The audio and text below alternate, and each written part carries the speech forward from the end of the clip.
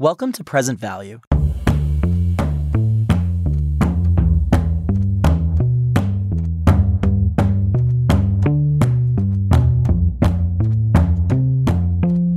Jack Moriarty here, producer at Present Value.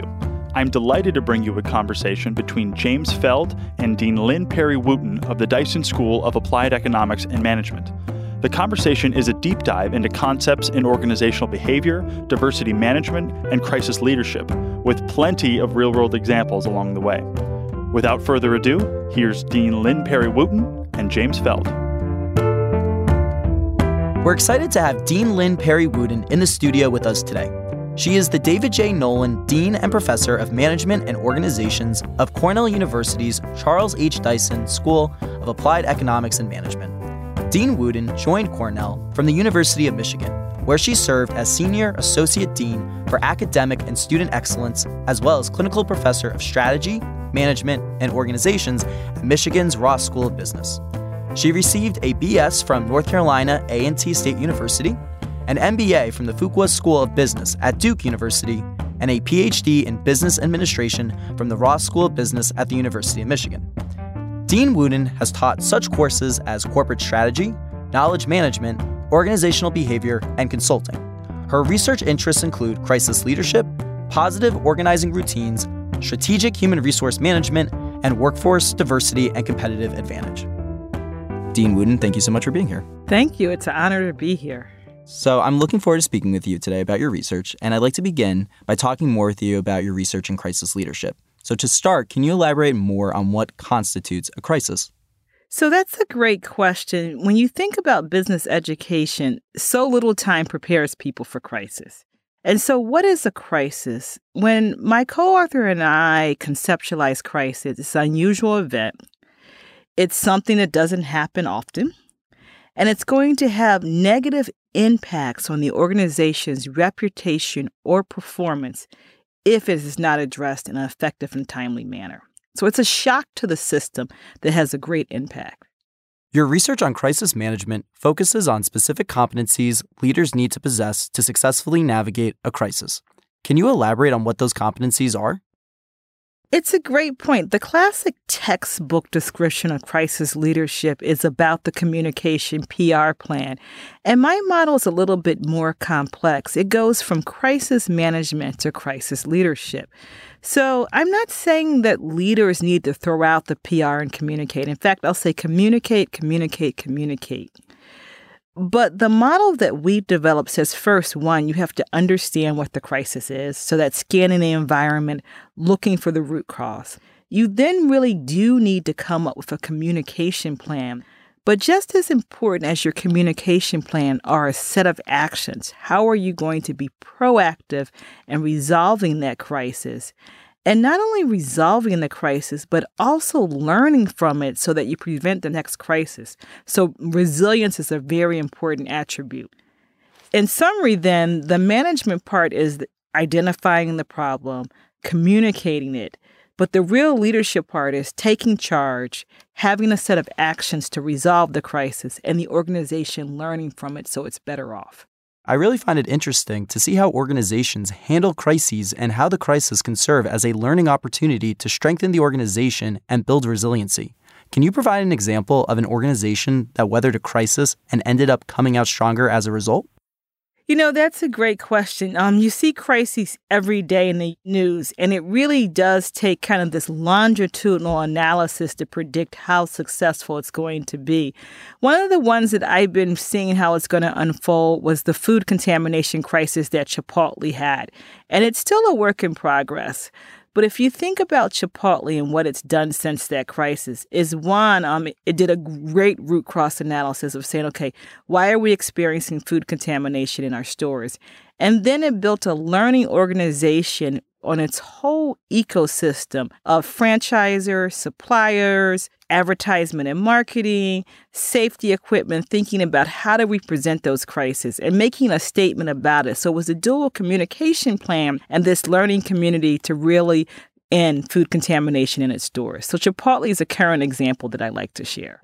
On the flip side, is there an organization that comes to mind that experienced a crisis, didn't address it effectively, and came out worse for the wear? Let me think about that one. Many of those organizations, especially when you see smoldering crisis, you see organizations that the crisis builds up over time, and it's interesting to understand how it's going to unfold. Currently, I've been following, we don't have the results yet, is the Boeing crisis. And if you look at the news in the last couple of weeks, it's been talking about how Boeing was racing to be innovative and to meet its customer demands, and it may have taken a couple shortcuts. And so this is going to be an opportunity, one, to say, okay, is this true or not? And if it's not true, then Boeing is going to have to ask itself, okay, how do I create a communication strategy? And if it is true, then how do I resolve it so that behavior is not repeated again? With the rise of social media and the immediacy of the 24-hour news cycle, how has that impacted how executives respond to crises? That is a fabulous question. I've been studying crisis almost more than 2 decades now. And so when I first started studying crisis, the hot news media was 24-hour news. And you think of CNN and headline news. Now news is all around you, and people get it not only on TV and radio, but social media. And one example I think is an excellent example of using multiple media to handle the crisis is how when Emory University's healthcare system was going to get an Ebola patient. And they were really an exemplar example of using social media and the news to communicate. And so you can imagine a university ecosystem that's going to get an Ebola patient. So not only the healthcare providers, the patients in the hospital, but also it's a university with students, it's faculty, it's staff, it's the city of Atlanta, it's the CDC, all there. And what Emory did was their communication strategy used as many channels as you can say. One, it did newspaper articles, it did newspaper shows, it reached out on the various social media channels that the university owned, and it also sent letters to key stakeholders. And because of this communication strategy, people had confidence that Emory was going to create a safe environment and quarantine the Ebola patient and actually go and heal the person. So that's an example now where you can't just think communication, but you have to think the various channels and the messaging are important, and the timeliness. In an instant society, once the crisis hits, you need your team to be on it and thinking about where are my stakeholders and what are the various channels to communicate to them. As you mentioned, many of these crises can only be fully analyzed longitudinally, but as an expert in crisis management, what are some initial attributes to a response that make you think the organization, they're on the right track, and vice versa, actions that illustrate the opposite, where you're seeing worrying signs from an organization's initial response? So I'm going to start with the opposite ones this time. When I immediately see denial, or I see that people don't have data or understand what's going on, that's a bad sign there. When the leader is not showing compassion or caring, especially if stakeholders are impacted by the crisis, and when there's no vision for an action plan to resolve a crisis. Those are all the things I'm looking for. So in summary, I'm looking at press releases. I'm saying the leader sounds clueless. They sound incompetent. They haven't done a good job of building trust. Those are all examples of I've seen it. And so you think about when there was the oil spill in the Gulf and the leader said, I'm tired. I've been working just as much too. I want to go home. So that's an example there. On the flip side, all of those attributes that I listed are the do-nots. The ones who are engaging in great leaders are communicating. They're being transparent. They have qualitative and quantitative data to explain the crisis and the solution. They're focusing on trust, and trust is 2 dimensions. One, they're showing that they're competent to resolve the crisis, but secondly, that they lead with integrity and have an ethical background. In addition, these leaders are thinking strategic, and they're not thinking about the short term, just resolving the crisis, but the long-term implications. So that would be an example of good behaviors there. In terms of developing those behaviors and competencies, your research emphasizes training and development opportunities within the HR function. How does an organization norm and codify these behaviors from the top-line leadership all the way to the front lines? Last year, the Starbucks example is a drastic example of that. Some of you may recall that Starbucks had an incident where 2 men were sitting in the Philadelphia Starbucks store, and they called the police because they thought that were going to do some harm or some damage. And it started this whole Starbucks reaction about, okay, how do we treat our customers? And do we have unconscious bias, and are there diversity issues? And Starbucks decided for one day to shut down all their restaurants, their franchisees, and have diversity training. So this is an example of, organizational learning in real time for the entire organization to address a crisis. Now, some people were saying, this is just a front. This is just a media act. How are you going to impact thousands of Starbucks employees? And whether you think it's a front or deep learning or symbolic training, it still sends a message that we had a crisis, we care about it, and we're going to learn as an organization. In our research, learning comes in many forms. Some of them are as drastic as the Starbucks one of shutting down an organization, but the real learning comes every day. It's not only in training, but thinking about what are those on-the-job opportunities to help your organizational members prepare and prevent crisis and have the skill set to lead in time. The other thing is it's important to think about how do we bring people together for personal learning and collective learning so that when they get in crisis situations, they know how to act. One of my favorite examples is the Miracle on the Hudson River, when the pilot had the opportunity to land the plane. And it's an example of that particular airline team that was prepared to lead in a crisis. The pilot who led that landing had an expertise in landing in crisis situations. He liked to do flight simulations as a hobby. But he was the first person, Pilot Scully, to talk about that it wasn't only his skill set, but it was the flight attendants and the Coast Guards that was on the day, and they had to work as a team. So when we talk about crisis learning and learning to really thrive in a crisis situation, we have to remember that it's on the personal level. Each of us have to be competent in our jobs, but it's also on the collective level. There's no other time in an organization life where the team's intelligence needs to be greater than the individuals. You mentioned the importance of diversity training, and I want to transition to the work you've done examining diversity management in organizations. When we have conversations about diversity, typically we talk about it through the lens of race, ethnicity, and gender. Some of your work has focused on diversity issues as they relate to employees with disabilities. Can you elaborate on your research on diversity in the context of disability? That's a great topic. My initial research did look a lot at gender and racial diversity. And then I was approached by a law review journal to say, you have this great framework here. Would you apply it to discrimination of people who have disabilities in the workforce? And there's certain discriminations that we as a society try to ignore. And as you say, if you think about it, it's almost like an iceberg. There's some that are more salient and there are some that are under the iceberg, and they become the elephant in the room. And one of them is discrimination against people who have disabilities. And what we've seen over time, and I'm hoping the pendulum's changing because that paper was published a while ago, is that organizations tend to ignore those discrimination suits. They hope that they go away, or they'll be in what I call denial mode. And so when we think about disabilities in the workplace, one, it's acknowledging that this is another form of diversity that we should be respecting. As leaders, we should be asking, are we creating inclusive environments so that people can show up as their best selves, including people who have disabilities? And so that's everything from the physical environment to how we manage and supervise them to create a culture that respects and values their contribution. Interestingly, in our research, what we found out is many times until these discrimination suits reach class action, they were actually ignored. People were like, oh, we're in denial. This is a one-off. I don't know why they want ADA accommodations. But when they had the pressure to reach class action is when you saw the behavior, okay, we need to change our workplace. We need to be more inclusive, making it so they're visually impaired or people that have learning or physical disabilities. And what I call for is going beyond that iceberg metaphor is that leaders who want to thrive at managing diversity have to say, okay, who's in our organization? Who's included?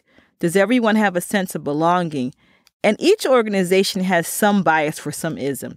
And so calling out what is that ism? It could be sexism, it could be sexual orientation, it could be racism, it could be social economic status, it might be professional title or disabilities. But being aware of, okay, what's our weak point? Who are we discriminating against or not including? And then secondly, how do we rectify it? As an organization, how do we build bridges in the case of people who have disabilities so they feel included? Are we proactive in recruiting, making a culture and a space for them?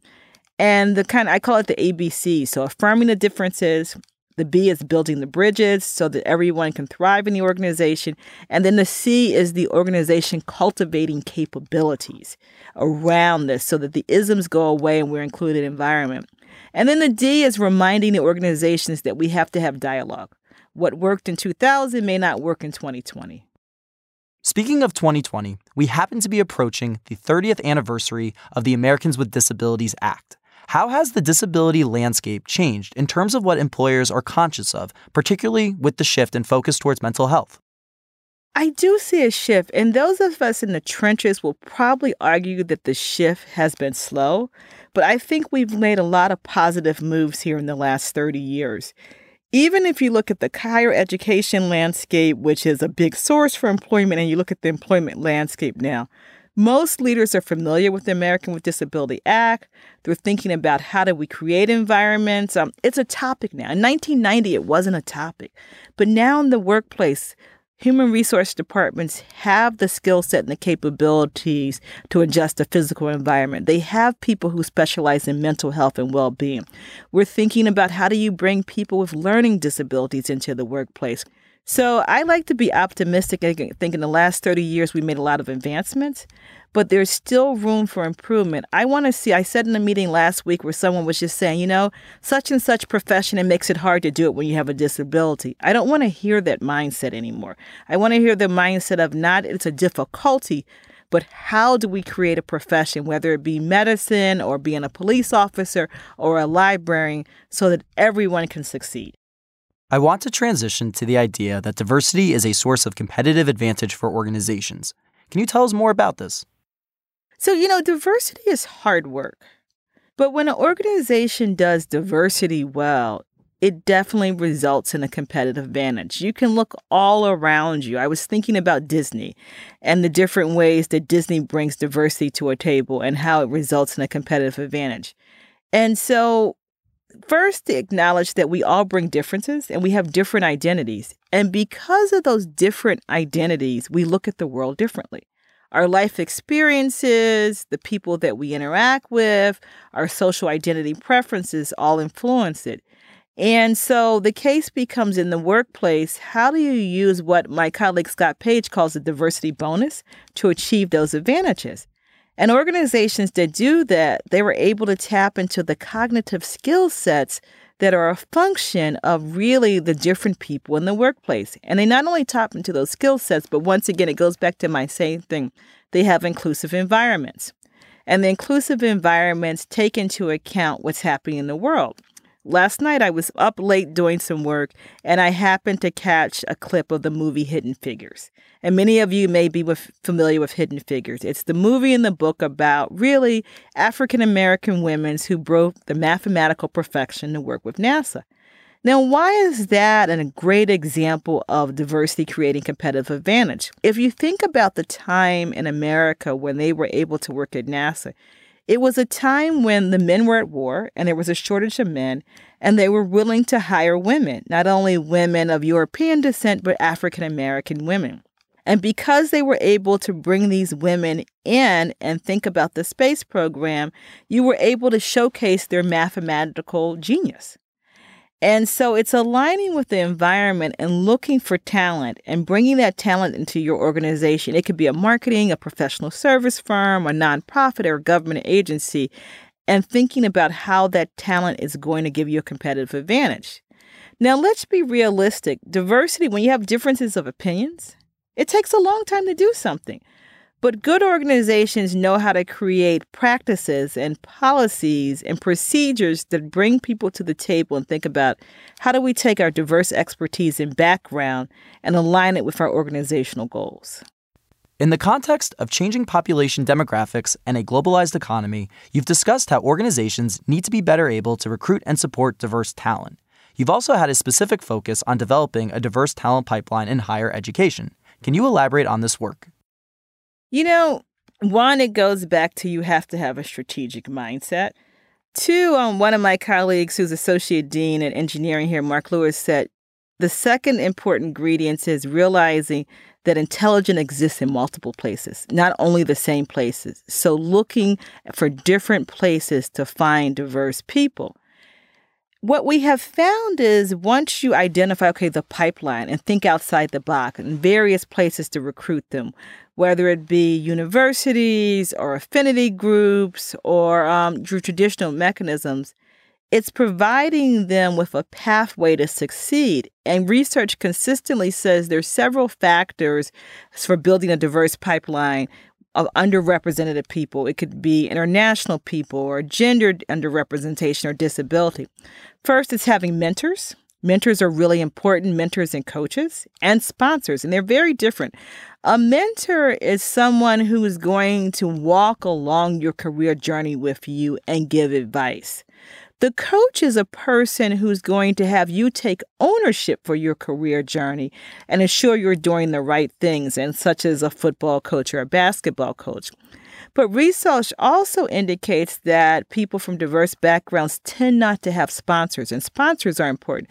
Sponsors are those people who, when you're not in the room, they're elevating you. They're saying, give you that next promotion, give you that chance to go work at Goldman Sachs or McKinsey. They see something in you and they're sponsoring you for opportunities. So having what I call that whole personal board of directors, mentors, coaches, sponsors, great supervisors are all important. The next important thing about building a pipeline is, in the ideal world, you want to have a critical mass of people so that people have what the Posse Foundation calls a family, a kinship network, affinity groups, that they see people like themselves. It's very important. And then the next thing is being intentional about training development and the assignments that you give them. As you're trying to build a pipeline of diverse people, you just don't want to put them in the back office and saying, I'm hiring diverse, but giving them assignments that will elevate their career, that will stretch them, that will help them learn. And the formal training programs are important. What can organizations do to ensure equal access to sponsors? That's a great question, because we all have the tendency to want to sponsor people that look like us or that act like us, that share like us. And so what I've seen is the best programs, one, have rigorous performance systems. And then they make sure that people in the room are not really, you don't want to really, someone will assign a mentor or sponsor, but you also want to make sure that people have a keen interest, that it's not forced to sponsor a mentorship. And so when I'm working with someone doing a performance review, or if it's a company doing a consulting job, I'm asking, when you look at people from underrepresented backgrounds, do they have sponsors? Do they have mentors? Do we have a formal program? One possibility is, do we have outside coaches that give us feedback? But it's really being intentional and formalizing the programs and ensuring that everyone has a sponsor or mentor. Even if you're going to fire someone and you want them to exit the company, you need a sponsor to help you think about your next career move. So it's just having a caring community. It's doing HR well, as you know from an ILR major. Which organizations have implemented sponsorship well? So my initial research started with the accounting firms, and they were really good when I initially started their research, in particular for women, where there were formal mentoring programs, their trainings, their conferences for each level that you go, that they're examples of. They're identifying people, and sometimes you can do group sponsoring or group membership mentoring. Their programs, and so the accounting firms are one example that I've seen. I'm starting to see it in investment banks, in particular, especially as people move up the corporate ladder. Let's move to Positive Organizational Scholarship, known as POS, which is a niche topic within organizational behavior that you've focused on in the past. Can you start by defining POS and explain the advantages of focusing on positively deviant behaviors? Positive Organizational Scholarship was founded at the Ross School of University of Michigan. And it was birthed out of the domain of positive psychology, but applied to the organizational level. And when we talk about positive organizational scholars, and my colleagues around the world, it's a worldwide movement now, we're thinking about, in organization life, what does excellence look like? What brings out the best in people? Why are certain teams high functioning? Why are certain organizations consistently able to make sure that they always meet their performance targets? So think of positive deviance this way: is Most of organization studies and psychology studies look at negative deviance, bad behavior, and why organizations fail. Positive deviance is asking yourself, okay, we're a good organization, but consistently, what does it take to be great? So it's that constant cycle of going from good to great and adjusting various systems. One of my favorite companies that I studied even before I moved to Ithaca is Wegmans. And when you think about Wegmans, it exemplifies positive deviance. My own research looks at 4 areas of positive deviance. It uses what I call competing value model, one of my papers. And one is okay, the collaborative C. Do we have good HR practices? And Wegmans is consistently voted one of the best companies to work for. They invest a lot of time and energy in creating effective human resource management systems because to be positive deviant, your people are your most important assets. And a grocery store like Wegmans realizes that. And so HR practices, recruiting, training, development, the work culture, the benefits and compensations. The next C is having good systems, those control systems, project management, inventory management systems, tracking systems, performance management systems. And if you ever been in Wegmans, I was in Wegmans one Saturday, and it's like going to a huge football game when you go to Wegmans on Saturdays.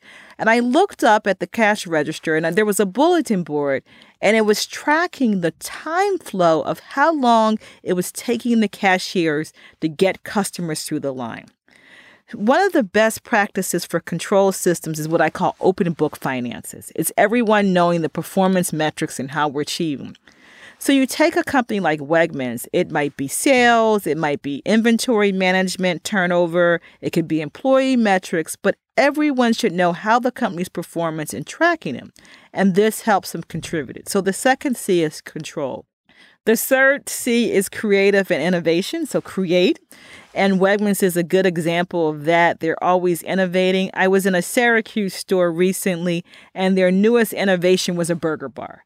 But lots of innovations through suppliers. If you go on Wegmans, you can get at Wegmans is every grocery store combined. It's Trader Joe's, it's Whole Foods, it's a super Walmart. They've innovated that particular way of making kind of mini stores within a large store.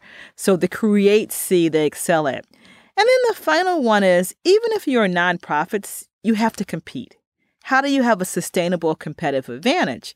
And Wegmans has developed a formula equation where it can compete effectively because of its product differentiation, its customer service, its control systems, its creativity.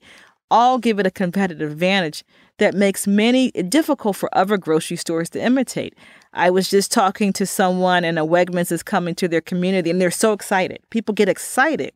And it goes back again. I think people are excited about Wegmans because they exemplify positive deviance. Which leaders come to mind that have exhibited positively deviant behaviors and allowed their organizations to differentiate as a result? The one that we talked about last week was in the crisis situation. I've been following the New Zealand president and how she has been leading through grace and helping the crisis. I'm trying to give a thought here. Positive deviance leadership comes in everyday leadership in many forms. And I'm going to give an off-the-beat example why I think of something corporate. Today, I was watching the news. I was watching the Today Show. I've kind of watched the Today Show every day since I was 7. And I was looking at a young lady for her Girl Scout project who did something about girls having confidence. And her positive deviant leader started from an ideal where she noticed that girls don't raise their hands as much in class as their male counterparts do. And she wondered why. And she started talking to her parents about this incident about girls not raising their hands and not speaking up. And she created this whole Girl Scout project about raising your hands, getting girls to speak up. And she wrote a book about this, Girls Speaking Up. This is an example of a young lady who was thinking about, okay, how do I change the dynamics so that girls have a voice and feel comfortable speaking up? And it was a simple positive deviant act where her campaign is just asking girls to try to raise your hand twice as many times as you do and encourage other girls to raise their hand. And I was like, this is a young woman who's going to be a fabulous leader here. Moving back to the open book management piece and the hesitation to share financials with employees due to concerns that it won't be understood, what are some best practices companies can follow to share this information effectively? So The positive deviance organizations that I've studied treat business as a game, and they want all of their employees to understand the rules of the game. If I work for a company and don't understand the equation or the rules of the game, I can't help you be positive deviant. And so you have to decide, one, am I hiring people that I trust? What data do I want to share with them? If you're a public company, many of your data is public. But if you're a private company, the question becomes, okay, what do I want to share so that people can understand the games? And the more data and the more transparency you can share and get people to understand the business model inside and outside the firm, I believe leads to a competitive advantage. And so there are things, if you're doing something unique such as Wegmans, there are things no matter what other grocery stores do, they can't copy it anyway. Because your competitive advantage is not based on the numbers. It's based on your culture, your work practices, your organizational structure. The numbers are just the equations that explain how you're performing. So you're right. Lots of leaders like to hoard data. I'm the data person. I don't want to share it. But instead, good leaders try to be multipliers. They try to discover talent. They share data. They think about the resources that will empower people. I'd like to move on to some of your forthcoming research on the glass cliff. Can you walk us through this and how it manifests itself in executive hiring decisions? So the glass cliff is a theory that women and underrepresented minorities, when they are hired for leadership positions, they're just put in a bad situation. They're screwed. They're put in an organization or a team that's in crisis. And so think about envisioning this. Instead of the glass ceiling, they're set on a cliff. And they're going to fall and they're going to fail on that cliff. So there's a book coming out by Harvard Business School that looks at African-American leadership and African-Americans in work. And the chapter that I have coming out is about, okay, when you look at African-American CEOs, were they appointed to glass cliff roles? And so that is kind of the topic. And what we found out interesting is the answer is yes, but I want to put a caveat there. Maybe most CEO leadership in this day and age is about managing crisis and glass cliffs. Now, yes, the African Americans and women have been appointed more in government and corporate settings, but leadership is just so crisis-ridden these days that it becomes more salient because board of directors and government agencies, when women and minorities are appointed, not willing to give them as much time to resolve the glass cliff. So 2 points our research found is, one is that most CEOs have to be in the business of leading some type of crisis situation. But if you're a woman or an underrepresented minority, that role tends to be more important. So what does that mean? That means, one, what we saw is when you were an internal candidate, you were more prepared for it. So if you were the chief operating officer and you became CEO, or if you were on the board of directors, you had an insider knowledge about preparing for that crisis situation. But external candidates sometimes did not have as much preparation, but they were hired because of their industry expertise. However, the problem became, even though you're bringing in industry expertise, you don't have the internal social capital. So what did we learn from our research? One, that most CEOs are in the business of crisis leadership. As I said, two, women and underrepresented minorities are expected to manage crisis. 3, you need a skill set that combines kind of strategic thinking, the ability to learn quickly, and to manage the inside and the outside of the organization. Can you provide some examples of CEOs that fell into the glass cliff trap? The one I think about example is that McDonald's had an African-American CEO. He actually had some time inside the company and was considered an insider, but had a very short tenure. And when you look at the analysis of it, he was in a glass cliff situation because of the ecosystem of fast food. They wanted quick turnaround and profits and positioning, but McDonald's is competing against Chipotle and Chick-fil-A, one, and the Healthy Food Nation now. And secondly, just really the stress and the struggles of competition, and the healthy food made it a difficult situation for him. So that was an example, McDonald's CEO. You saw it also with JCPenney's. They expected a quick turnaround. This is a person who brought industry knowledge from retail.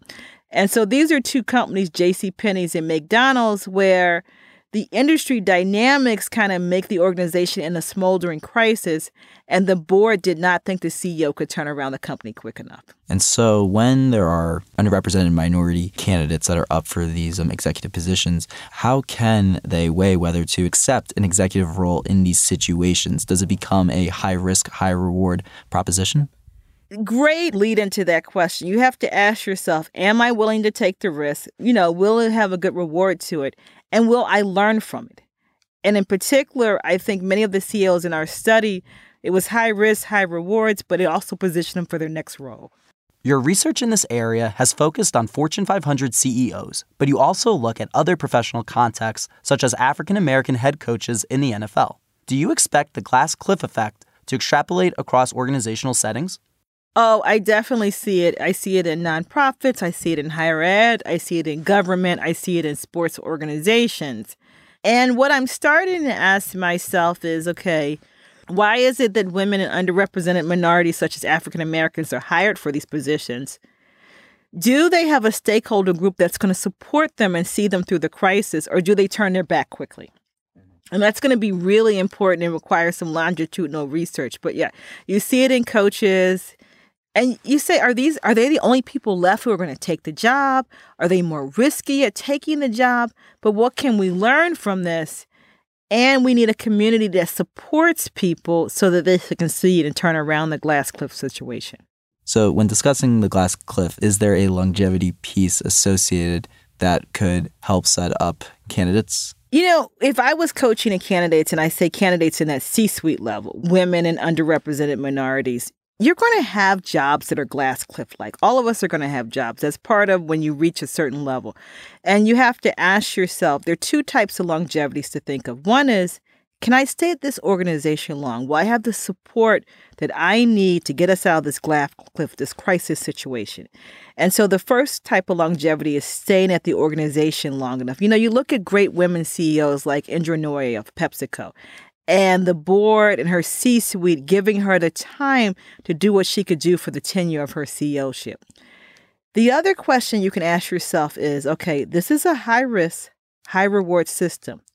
I'm going to get here for 2 to 3 years, do my best to turn around this glass cliff situation, and then set myself up for the next role. So any CEO or upper echelon leadership situation, I often tell people you have to think twofold. How long do I want to stay in the organization? Can I manage the glass cliff and be successful? And is it going to launch me to my next career or the next phase of my life? Is there anything else on the glass cliff topic that you'd like to share that we haven't had a chance to cover yet? I think it's important for board of directors in particular, when you get to the C-suite and other leaders in the C-suite, to be aware of this glass cliff problem. And to ensure that they're honest about it, they're having crucial conversations, and they're developing support systems. And much in my research, you might have noticed, especially as it relates to diversity, if you do the right thing for everybody, what I call universal design, everybody will benefit. So no matter if it's a white male CEO who's experienced a glass cliff or an Asian American woman. So the thing is doing the right thing and having the support mechanisms. I'd like to circle back to positively deviant leaders again, and just to discuss some additional examples of positively deviant leaders. And I know that you've written about Steve Jobs and how he exemplified positive deviant leadership, so I'd love to hear more about that. Yeah. And Steve Jobs is an interesting one because every leader has good things they did and they have not good so things. So sometimes you'll read about Steve Jobs and you realize that he might have been difficult to work with. But my own research on Steve Jobs in particular focused on that fourth C. And that fourth C is a competitive advantage. How are you positive deviant about competing? And there are several leadership behaviors that Steve Jobs did. He was resilient. Steve Jobs talked about his failure, but every time he failed, he was willing to get up. And so his positive deviance around a competitive advantage circled on developing a core competency for innovation. He took Apple's design skills and thought about, okay, how do we think about our design capabilities and our technology capabilities and launch it in a constellation of products. This is a great example. Things about the iPhone, the computer laptop, all of those designs, the iPad that go along with Apple.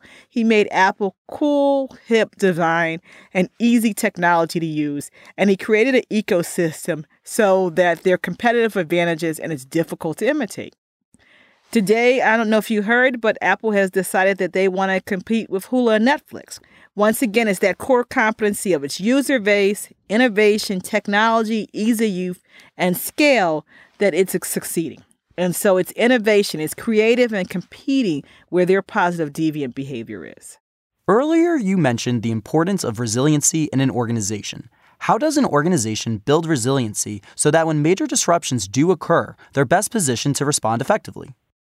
So as you know, my favorite word is the L word, but I'm going to go beyond learning this time. It's not only learning. If you recall, I said it's learning at the personal level, investing, and learning at the team level, but it's also scanning the environment for opportunities. Resilience people know what's happening in their environment. They're looking inside, they're looking outside. They're looking forward, they're looking backward. I like to say like the guy Janus. They're thinking about, okay, what did history tell us? What can we learn from history? And how we prepare for the future. You know, Apple has had to change quickly. There was a time when Steve Jobs said, you know, people want to own their own music. Well, nobody cares about owning their own music anymore. We want to be in a cloud-based world. And so changing quickly are important. And then believing that opportunities will exist. If you're adaptable, if you have learning agility, you're going to be resilient when you think about, okay, what is the opportunity in the crisis situation? How can I make sure I'm a better organization? The classic one that's, dated years ago is how Johnson & Johnson turned around the opportunity when the Tylenol canisters were being tampered. They made it safe so that no one can tamper products now.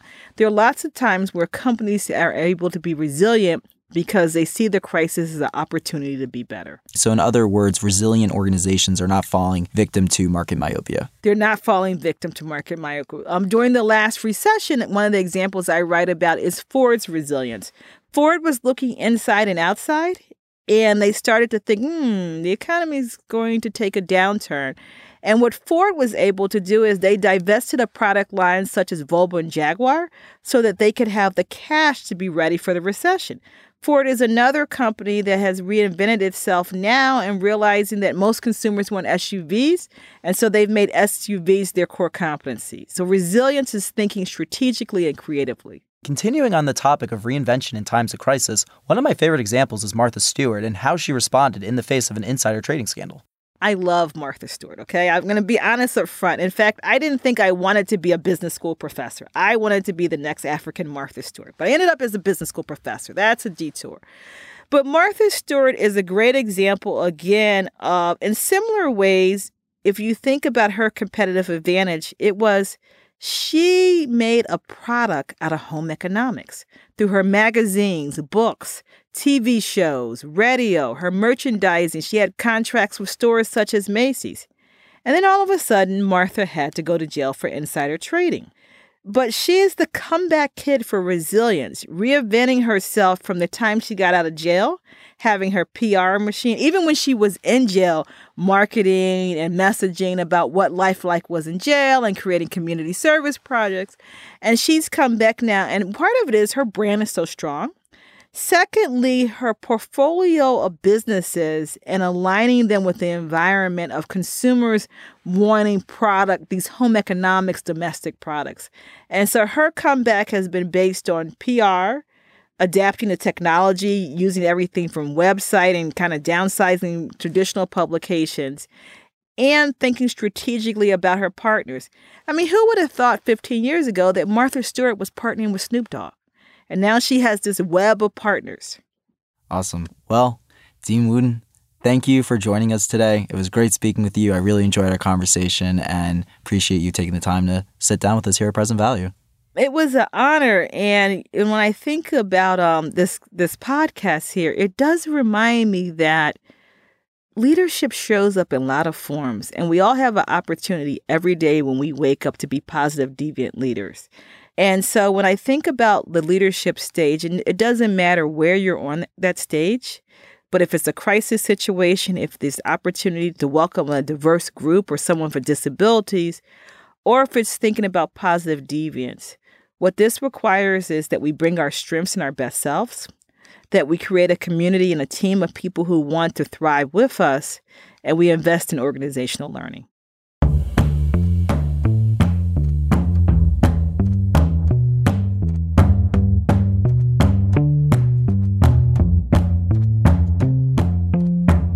The Present Value Podcast is an independent editorial project created by students at the Samuel Curtis Johnson Graduate School of Management at Cornell University. This episode was produced by the Present Value team: Michael Brady, Harrison Job, Caroline Wright, Serena Alavia, Bernardo Espinoza, Jack Moriarty, and Jonathan Tint. I'm your host for this episode, James Feld. Our engineer was Sam Lupowitz, music by Poddington Bear, logo by Kelechi Pamongo. Special thanks to Cornell's Language Resource Center for their technical assistance. Until next time, thanks for listening to Present Value.